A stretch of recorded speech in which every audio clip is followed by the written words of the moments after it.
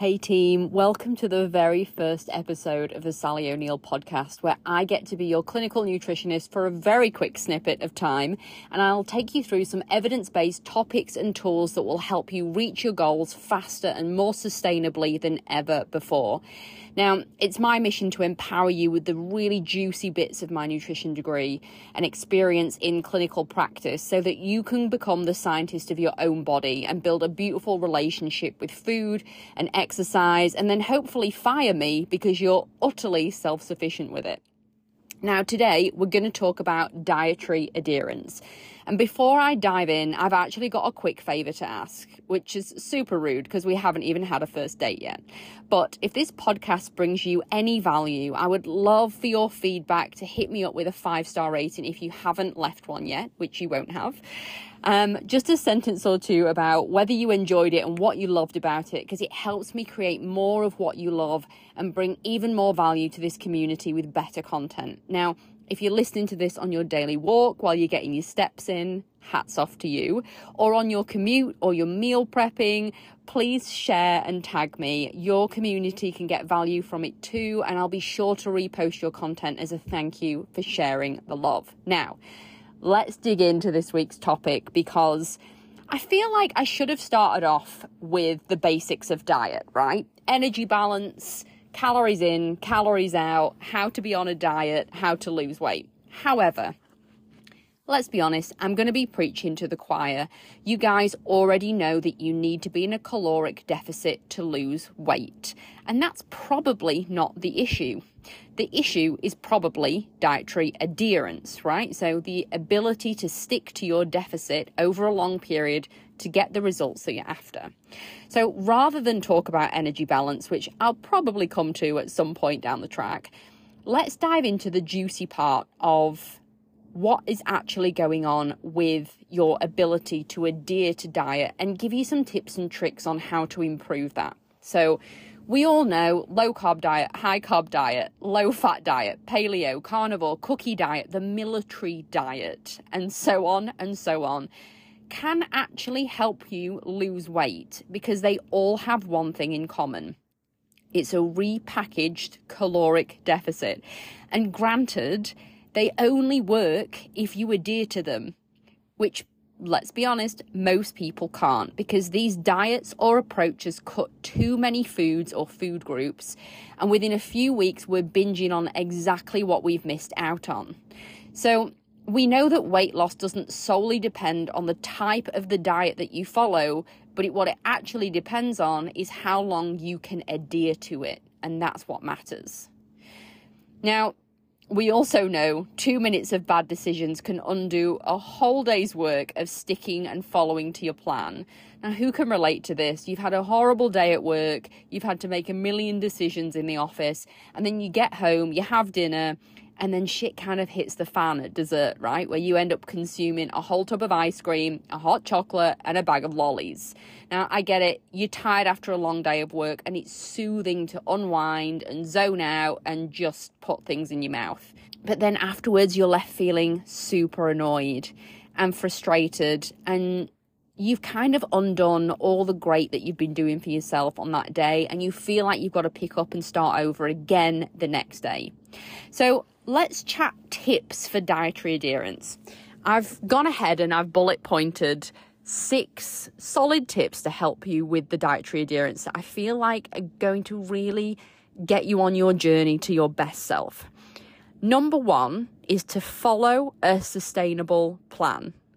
You'll have heard me speak about this. I started a business called Status 80/20, which is actually my coaching platform. And the reason behind it, or the reason behind the name, is that I want people to follow a plan that is able to keep you adherent. And the reasoning behind the 80/20 split is it's 80% whole foods, 20% of the foods that you absolutely love, and that can be lollies, ice cream, chocolate, whatever you need. And that balance and that approach helps you adhere to the long-term deficit. Okay, so that's why I created the coaching program after a couple of years in clinic, seeing that women turning to me and saying, I'm so frustrated, I fell off the bandwagon, I'm really annoyed at myself. It's not you that's broken. It's the system that's broken. It doesn't work for you. And what I have found has worked for my clients is to allow them to follow a diet that doesn't restrict, right? It doesn't restrict food groups and it doesn't restrict certain foods. And it allows you to eat in a normal way that is normal for you. But it also provides plenty of micronutrients and macronutrients. Now, I'm not here to sell you my coaching. I merely wanted to describe how I program sustainable food and sustainable dieting for people. So aggressive deficits are super exciting for people, right? They love to follow a crash hot diet where you're on a really strong deficit and it might be, 70% or 60% of the calories that you normally intake, and you think you're going to get super fast, super exciting results. And yes, sure, you can do that for 2 or 3 weeks. No problems. Most people can stick to something for 2 or 3 weeks. But we know that cutting to such an aggressive level is not sustainable. And after following the diet for a certain period of time on a defined set of super low calories, your body will adapt to that caloric amount and it will stop losing fat. So then you need to lower the calories again. The best approach in my experience is to start following a moderate caloric deficit, which granted is not as exciting or sexy. Staying around the 15 to 20% below your maintenance calories is a really good start. So if your maintenance calories, for example, is 2,400, then you want a deficit between 300 and 480 calories. That's just some percentage maths taking you back to school. Now, it's not like the aggressive dieting strategy won't work. It does because you are in a severe deficit, but you need the proper guidance to implement it properly so that your body doesn't backfire on you on the other side of the diet. And hence, if you lose weight while creating a moderate deficit, it's much easier to maintain and you can do it slower over a longer period of time. Now, if you want your fat loss window to be a sustainable one, I really recommend that you start from those higher calories, so a 15 to 20% deficit, and allow your body to steadily adjust over time, giving yourself room to move into lower calories as your body adapts. So number one, you want to follow that sustainable plan, not an aggressive deficit. Tip number two for dietary adherence. Set your environment up for success. I can't express how many times I have spoken to clients and they, for some reason, think that it's going to be easy to follow a deficit when they're surrounded by highly palatable foods, and they just think that willpower will get them through. You have a finite amount of willpower, and most of that will be used up on the kids or at work. You do not want to be constantly questioning and looking at treats and going, should I have that? Am I hungry? That looks yummy. No, I'm not going to eat that now. You're just setting yourself up for failure. Just like I wouldn't suggest an alcoholic goes to work in a bar, why would you surround yourself by delicious snacks all day when you're on a deficit? Like, you're literally making your life hard work.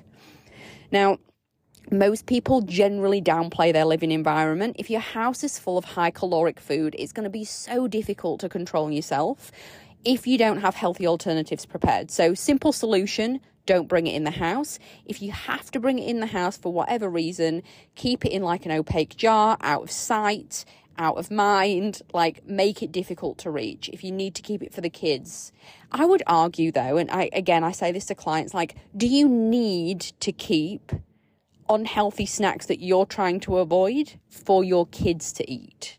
That would be my question. Or could you be working together as a family to have healthier options and then save the treat foods for when you're all out together? Like, you go for a walk and you all get like an individually wrapped lolly or chocolate bar, and that is the way that you approach it. So it is considered a treat rather than everyday grab and go food. So tip number 2, set your environment up for success. Number 3, I bang on about this all the time. It's so important, and I used to really ignore it. but sleep is your best friend on a deficit. Now, poor sleep increases your hunger hormone, ghrelin, which I always refer to as gremlin, right? That's the thing that makes your tummy rumble. And it decreases your satiety hormone, which is called leptin. And as a result, when you don't sleep enough, you eat more.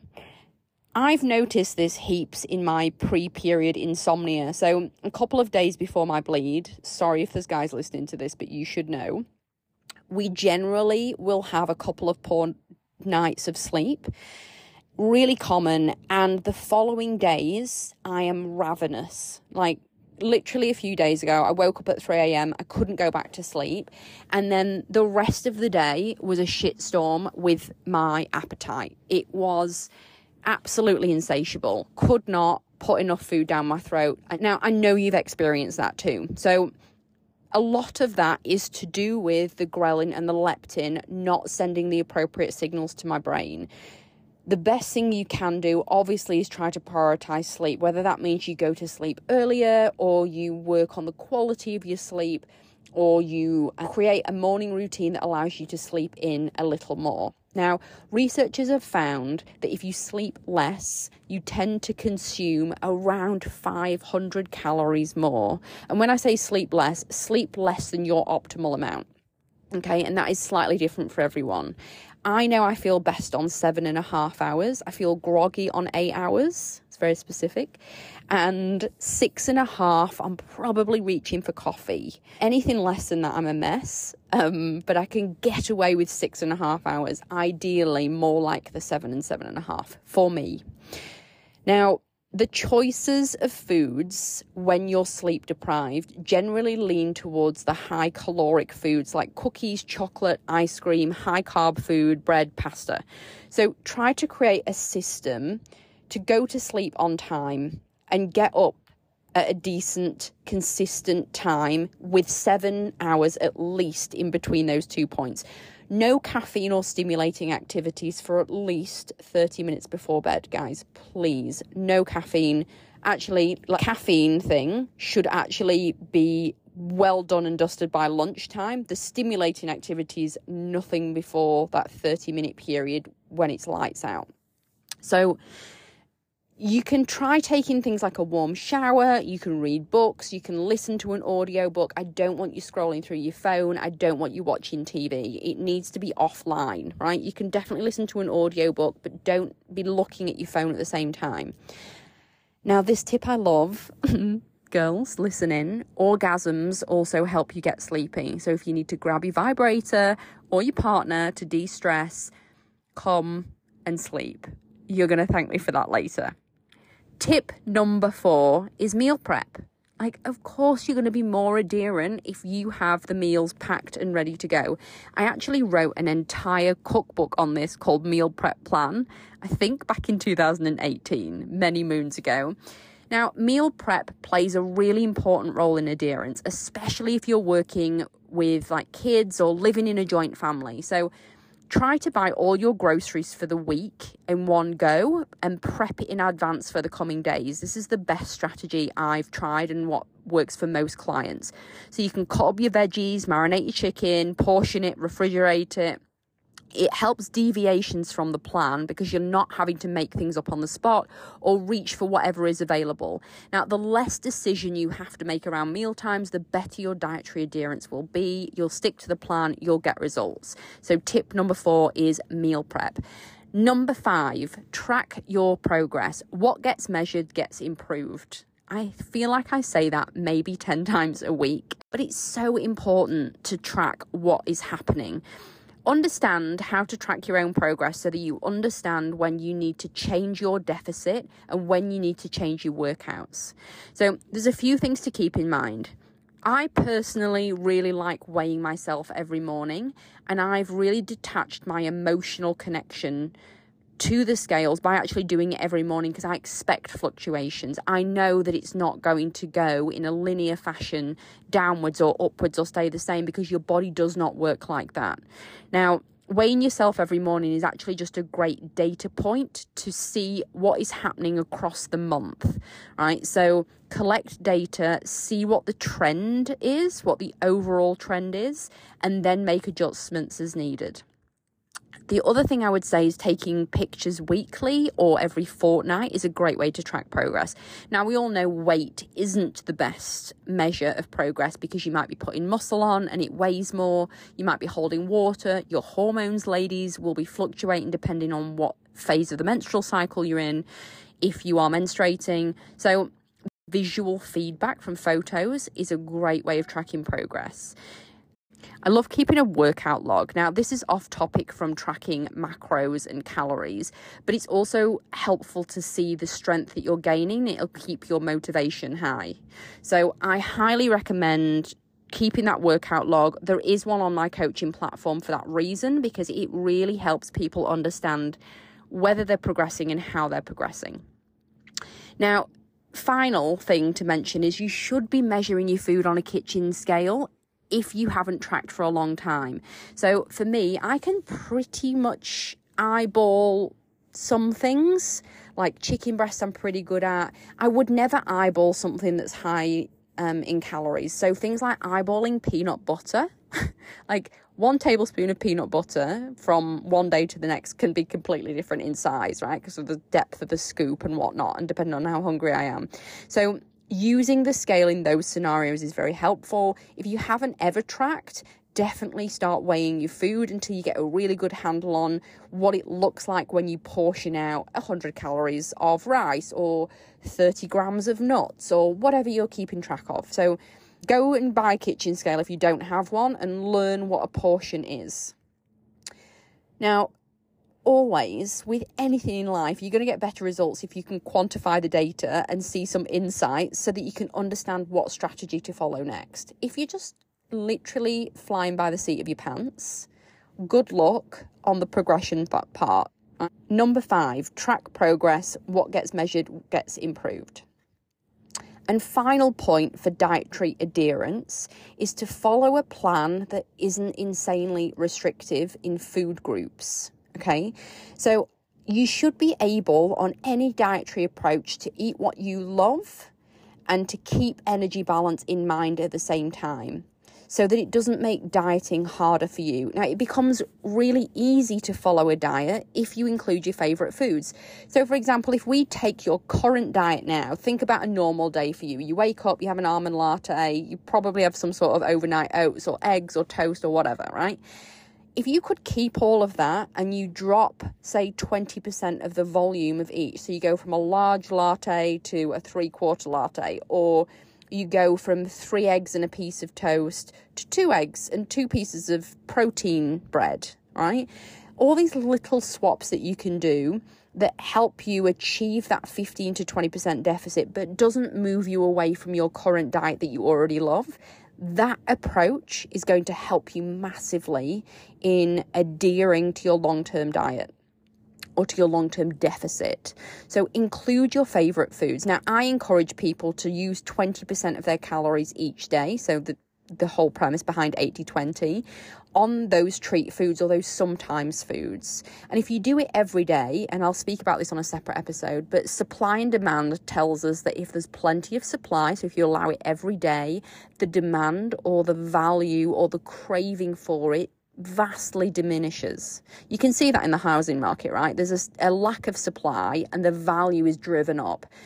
If you reverse that and provide loads of supply of your chocolate or of apartments, right? Same thing applies. The value that you place on it decreases because there's so much of it. And you're kind of like, yeah, I get some tomorrow, or yeah, there's 1,000 apartments, I can go and get a different one, right? So then it becomes less urgent that you have all of it now, or you have that apartment. Hope that makes sense. So if you can't live without milk in your coffee, make sure you include it in your diet. If you can't live without a glass of wine on a weekend, include it in your diet. You need to account for it. So now you should understand that you shouldn't be unnecessarily restricting yourself from the foods that you love. You can reduce your weight by eating your regular food and just creating a deficit. Or you can let somebody else program for you that includes treats, and it is a move away from your current diet, but still the healthy, nutritious foods that you need to take to feel great. And then you get to eat the treats that are going to keep you adherent. So let's just recap that. The 6 tips to follow and to be adherent to your diet. Number 1, follow a sustainable plan that hasn't got an insanely aggressive deficit. We're looking at 15 to 20%. Number 2, set up your environment for success. Number 3, get some sleep. Number 4, I want you to meal prep. Number 5, track your progress. And number 6, follow a plan that isn't insanely restrictive. Now, the best diet for fat loss or for fitness or for whatever the goal is that you're looking for is not limited to any specific diet or plan or process, but actually something that you can build for yourself and adopt over a lifetime. Now, my suggestion is to try implementing the points aforementioned and to start enjoying and including those favourite foods, so you can even go to celebrations and enjoy a lunch with your girlfriends and not feel guilt around it, and just be like, you know what, this is part of my normal diet, that's cool, I've got a plan in place for the rest of the time. Be active, manage your stress, and get enough sleep. Now, I usually get clients come to me that fit in one of 3 categories, and I'd be interested to know which one you fit into. So they've read articles online, they've watched videos, they've listened to podcasts just like this, but they aren't sure exactly how to put all the pieces together for their lifestyle. So that's category 1. Category 2 is they know what to do. They know that they need to be in a deficit. They know they need to eat more veg, drink more water, and so on. But they just need someone to hold them accountable because they fall off the wagon. And number 3 is they just want an expert to do the maths on the macros and the meals to take the guesswork out of it, because that is all too hard basket. Now, if any of those are you and that speaks to you, I do run dedicated coaching programs, because it's all well and good listening to this stuff and being like, yeah, I get it, I've heard it before, I know I need to do these things. But if no one's actually holding you accountable or guiding you through it, and you're that person that needs that accountability, then that's why I have a coaching program. So I'm going to add the links into the comments section beneath the podcast. And bonus, it costs less than a weekly session with a personal trainer at your local gym. Thank you so much for listening to this very first episode of the Sally O'Neill podcast. Such an inventive name, I know. If you have any requests for future topics or episodes, please send me a DM on Instagram. I'll also link that in the description on the show notes, but I'm at the Fit Foodie blog, and I can't wait to chat to you next time.